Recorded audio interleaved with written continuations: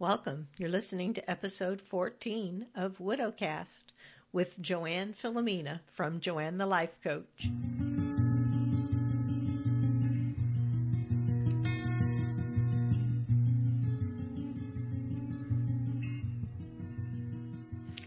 Welcome back, listeners. These are real stories and real experiences of widowhood, both my own story and many other widows I've known and worked with as a life coach. Can widowhood be a gift? In my eyes, there's a gift in everything, even when we can't see it. I've spoken before about the gift Jim gave me in passing away right on the dawning of a new year.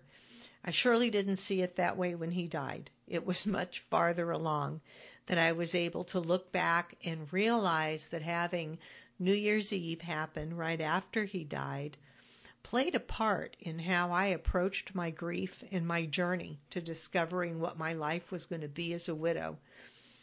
There was another gift that came in widowhood, and that was finally learning about myself. I embarked on a journey that I'm sure I would not have undertaken if Jim was still alive.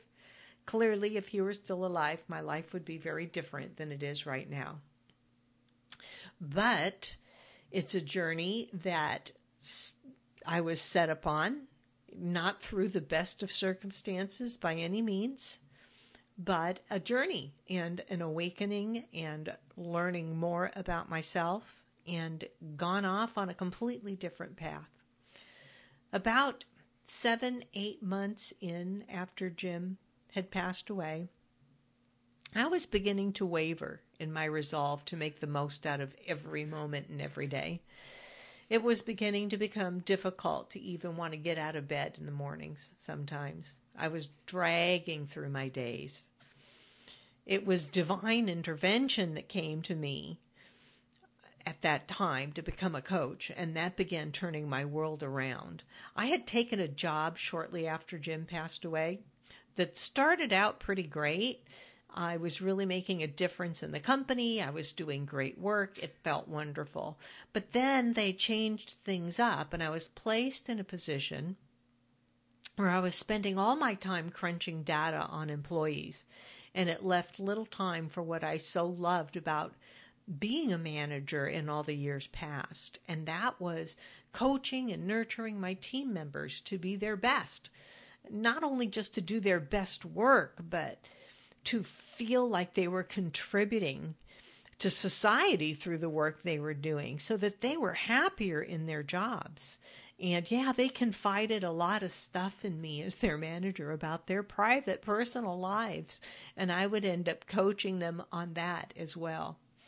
But in this day of computers and data, companies can now have numbers on all the employees. They can create metrics that show how much work you accomplish in an hour, what is your percentage of on-time attendance to your job, what is the percentage of the quality of the work you're doing.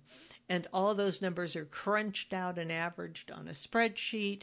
They can see what the averages are within the company, who's above that average, who's below that average, and decide to let people go based entirely on numbers instead of considering other contributions an employee may be making to the overall team. It was really a depressing thing to me. And it had all come down to numbers. I was spending all my time crunching numbers. And it had, by the way, become clear to me that they were expecting me to be working 7 days a week because I needed to be near my home computer where I could log into their server and check on things. And I was basically trapped in my house 7 days a week. It's small wonder my spirits had began flagging. It was such a passion for me to be able to focus on life coaching others and to share the experience and lessons I've learned in a lifetime. I've always known that our thoughts create the very reality around us, and that's not just voodoo, hoo-ha, law of attraction stuff. It's really how I perceive the universe works. And Jim and I met in a discussion group about that very thing many, many years ago. And after we were married together, we pored over materials and studied. He had me studying all of the philosophers. He taught me Greek and Roman mythology and how it pertains to our daily life. He shared Carl Jung and James Hillman. We really delved into how the mind works together. And when I said I wanted to go study psychology at Penn State, he insisted it would only muddy these truths. And at the time, it was all the very traditional curriculum, not yet bringing in the study of neuroscience, which I think is going to culminate in what I've already known. Our thinking creates our reality as surely as the sun rises and the moon sets. It does.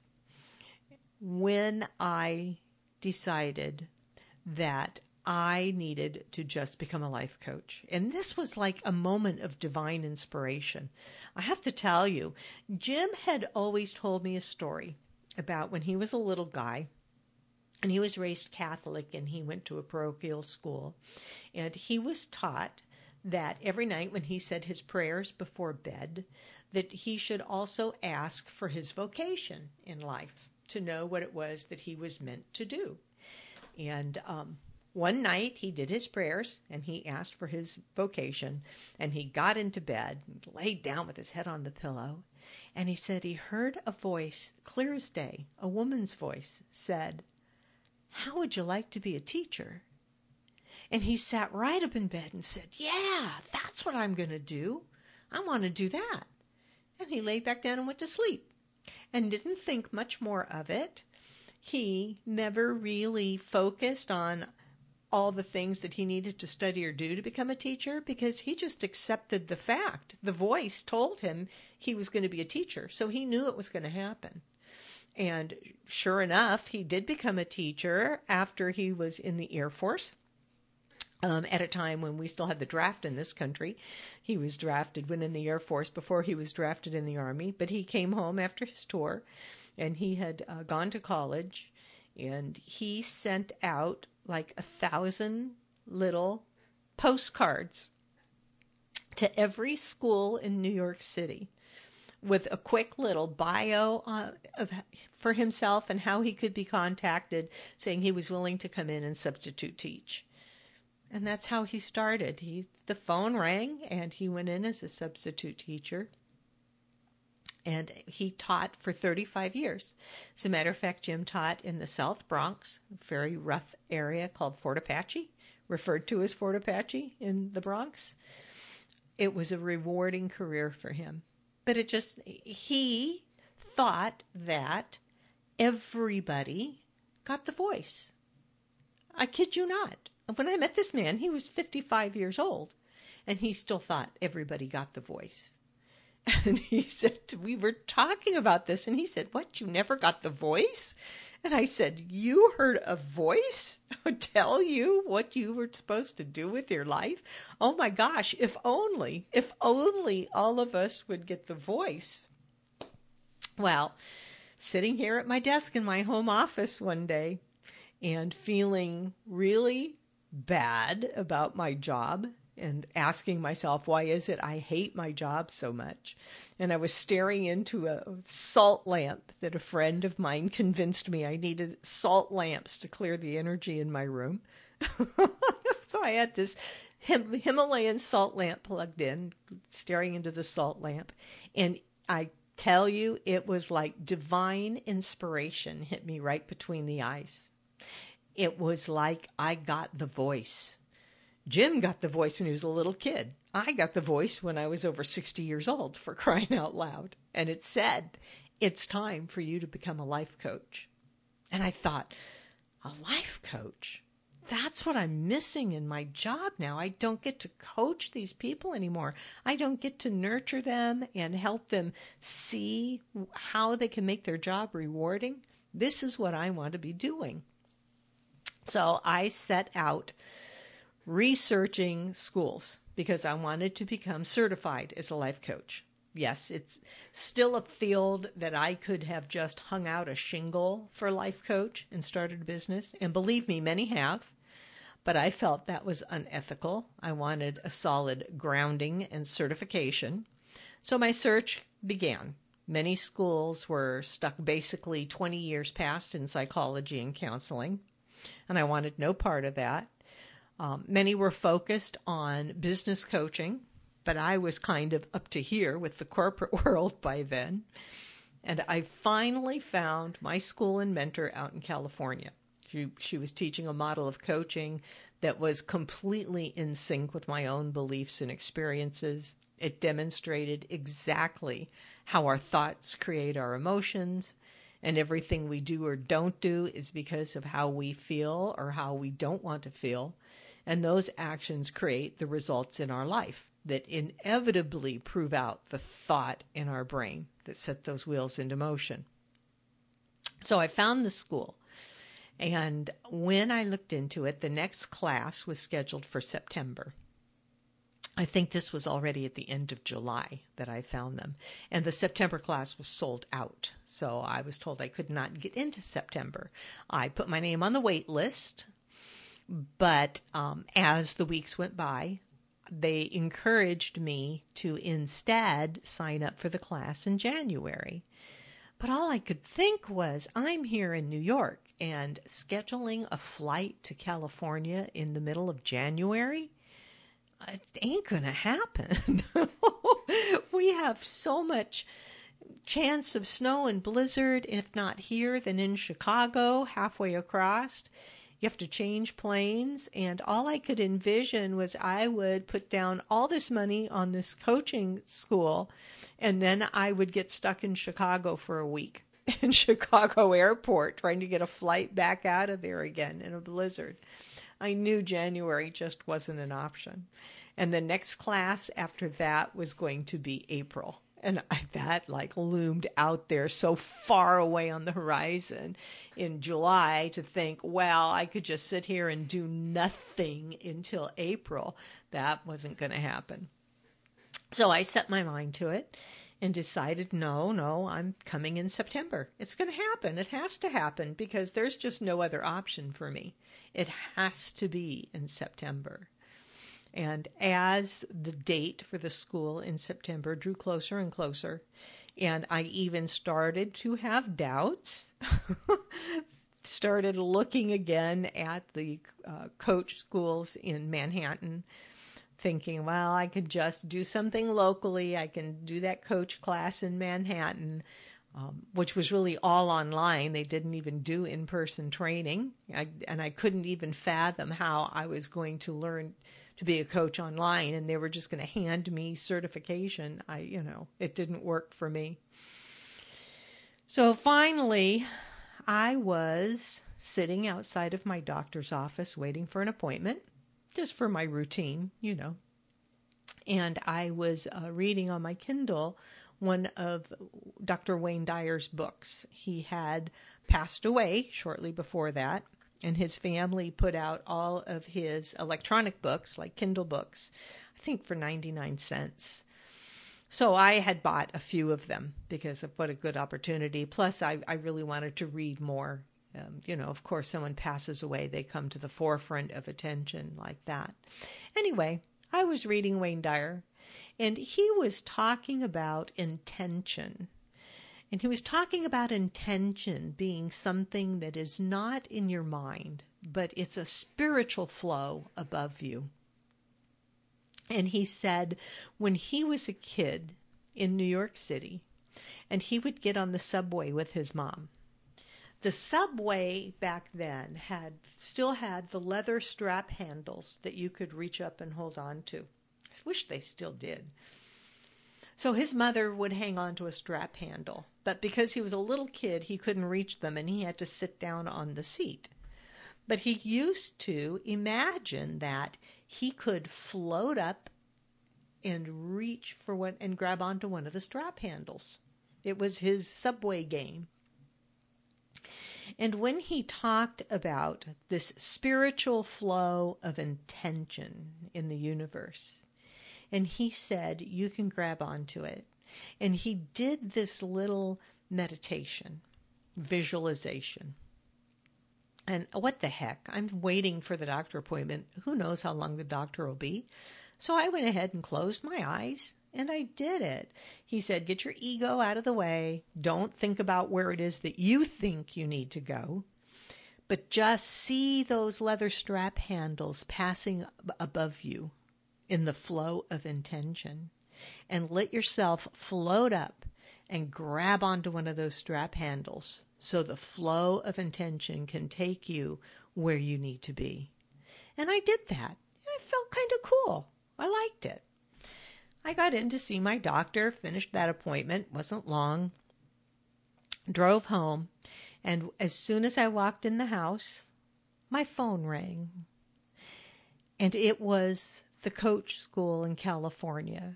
And she was saying, this never happens, but one of our students has had an emergency and she can't come for school tomorrow. So we have the opening. If you can fly here tomorrow, you can come to school in September. This was 4 o'clock Wednesday afternoon. Classes started at 9 o'clock Friday morning in California.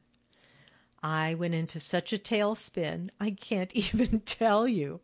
I think I quickly said, let me confirm that I can get on a flight and I will call you back, because I don't want you to just hold that spot for me if I can't get a flight out of here in time. Then somebody more local can have the spot. I hung up and I thought, oh, this is crazy. This is crazy. I can't just leave my house like this.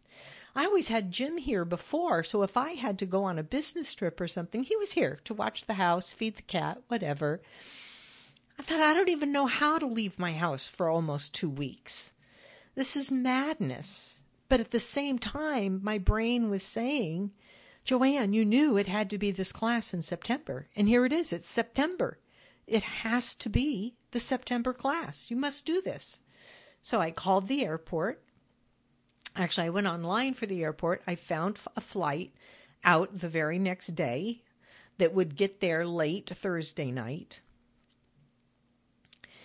Then I contacted the hotel where the school, the in-person training was going to take place. And they told me there was no rooms available. And I said, oh no, there must be, because somebody has had to cancel at the last minute for the life coach school. And I'm supposedly going to be able to get a room in their block of rooms. And they said, well, no, she hasn't canceled here. So I got back on the phone with the school and said, look, I can get the flight, but I can't secure the hotel room because the student hasn't canceled it. A lot of back and forth. Long story short, I got a phone call from the hotel because the life coach school had gotten a hold of the student to call and confirm the cancellation of the room. The hotel called and said, we have a room for you. We just need to confirm that you want it, and we will hold you the room. So great.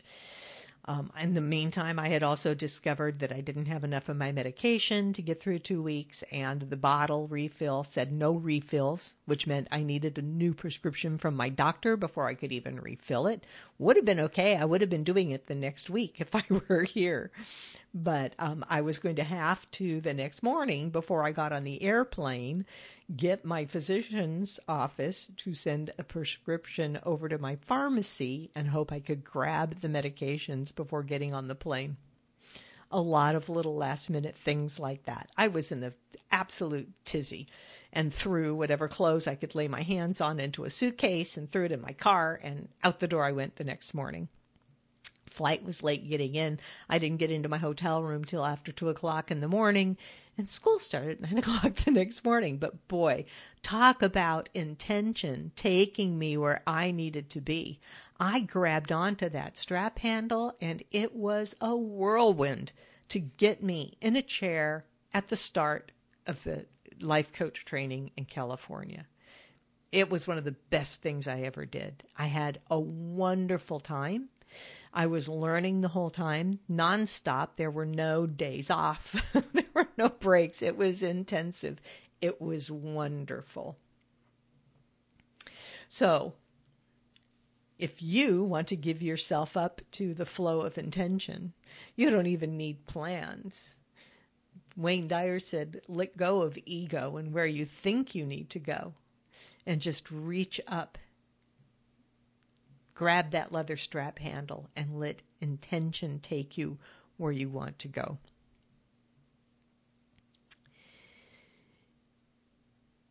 When I came back from California and was going through the certification process, it was so exciting.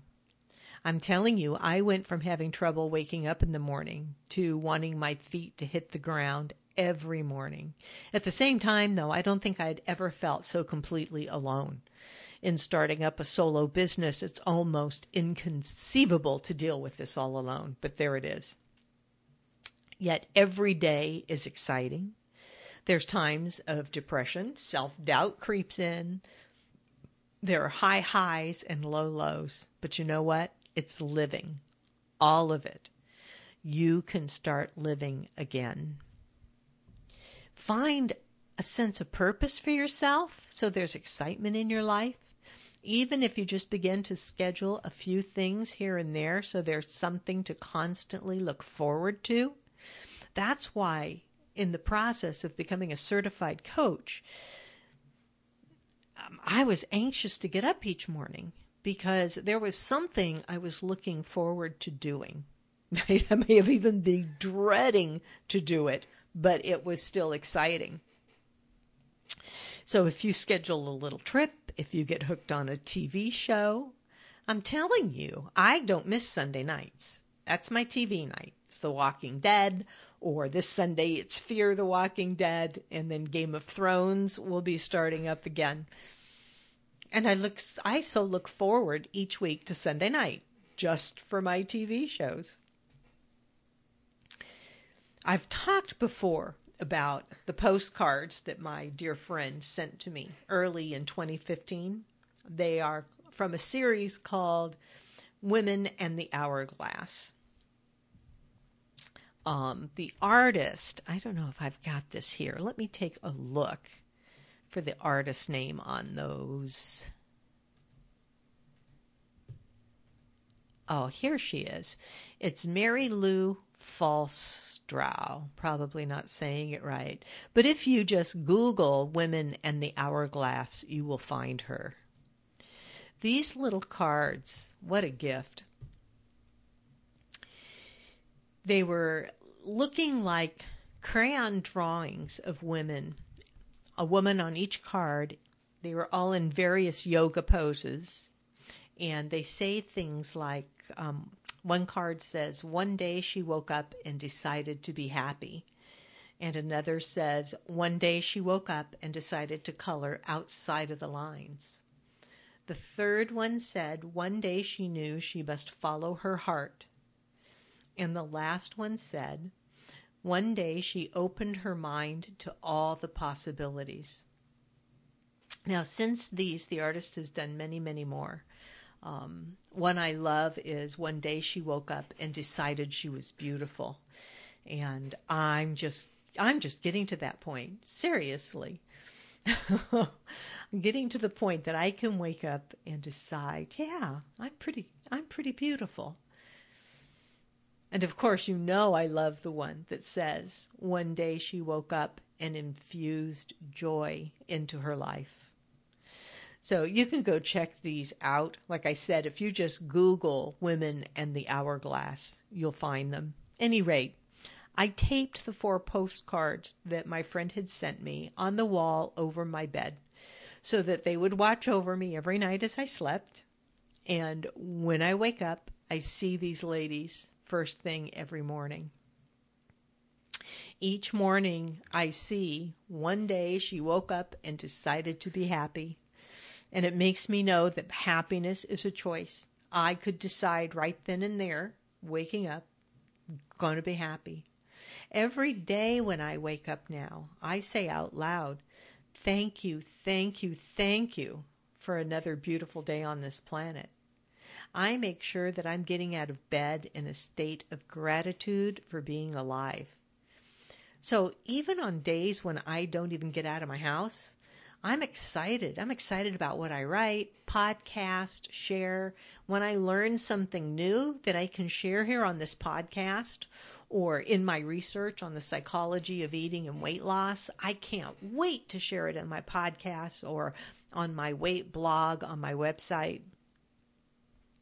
So don't let your sadness carve itself into your brain as a permanent neural pathway. If it has, know that your brain is able to be remolded at will. You can create new pathways in your brain, pathways of joy. No, you don't need to become a life coach. There's many other avenues open to you.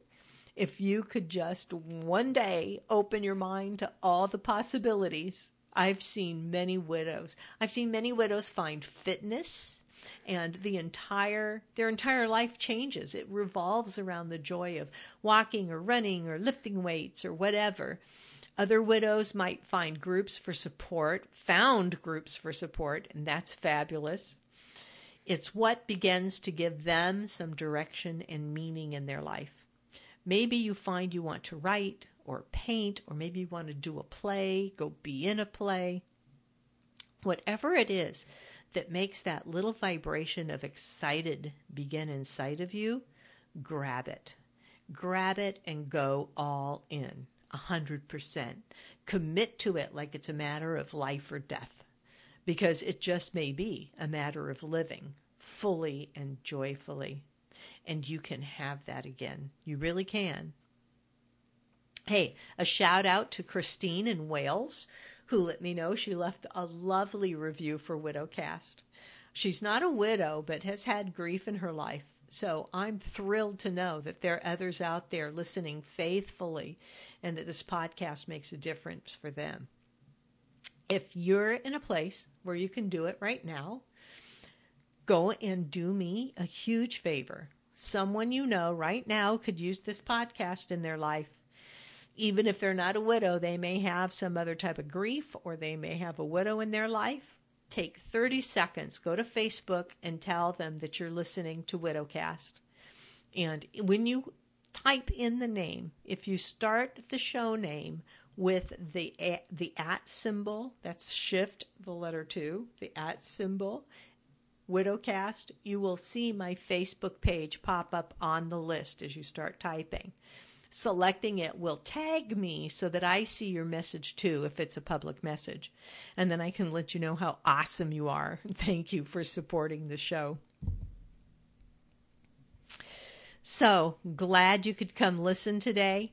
I hope my sharing all this part of my story, and it's a key part of my story, the real turnaround in my life, what makes me want to jump out of bed in the morning. I hope sharing it has given you hope that you can find the same thing in your life. So go out there and definitely find some joy in your life. Until next time.